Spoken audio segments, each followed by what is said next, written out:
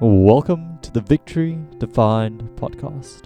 I'm your host, Mark Trong, and this is the show where we share devotionals, scripture verses, and conversations with Christian leaders and business owners about what it means to live out God's calling upon your life. Now let the show begin.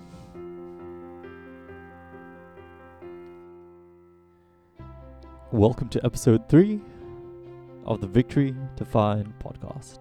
Today we'll be talking about King David.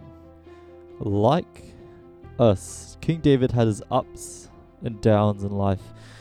To start off with, David was born into a family of 8. David was the last son in the family, and in those times, in biblical times, being the last son in the family meant that you were either number 1, useless, or number 2, insignificant. In David's case, he was the insignificant one, left to tend the sheep. That was David's first adversity in life. However, following this, he had a massive up where he became the second in charge in his country when he defeated Goliath in battle. We read that David had fully relied on God in this situation and then never took his eyes off him. Shortly following this, though, David had a massive down. David got the news from a prophet, Nathan, that he was going to become king.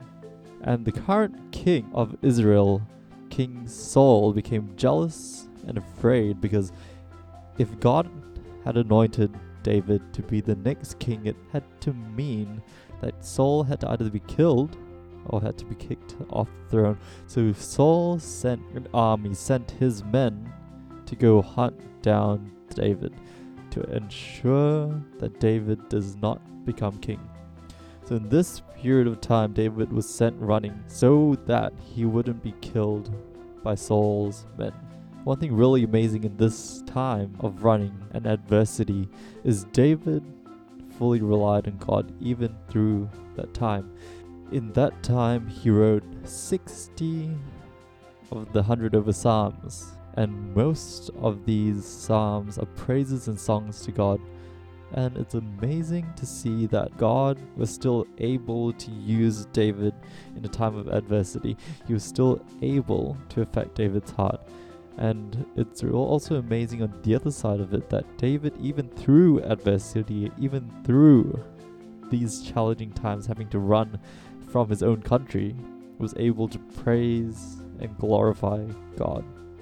I think it's really important to take a note from David's book that even in the adversity, even in the struggle, we should be clinging to God. We should be praising his name because he is the only one that we can truly rely on.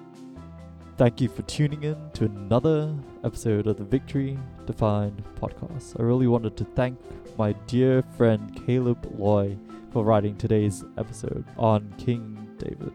Really spoke to my heart and I wanted to share it with you guys. Hope you guys were able to take something away from this episode and continue to grow and strengthen your faith.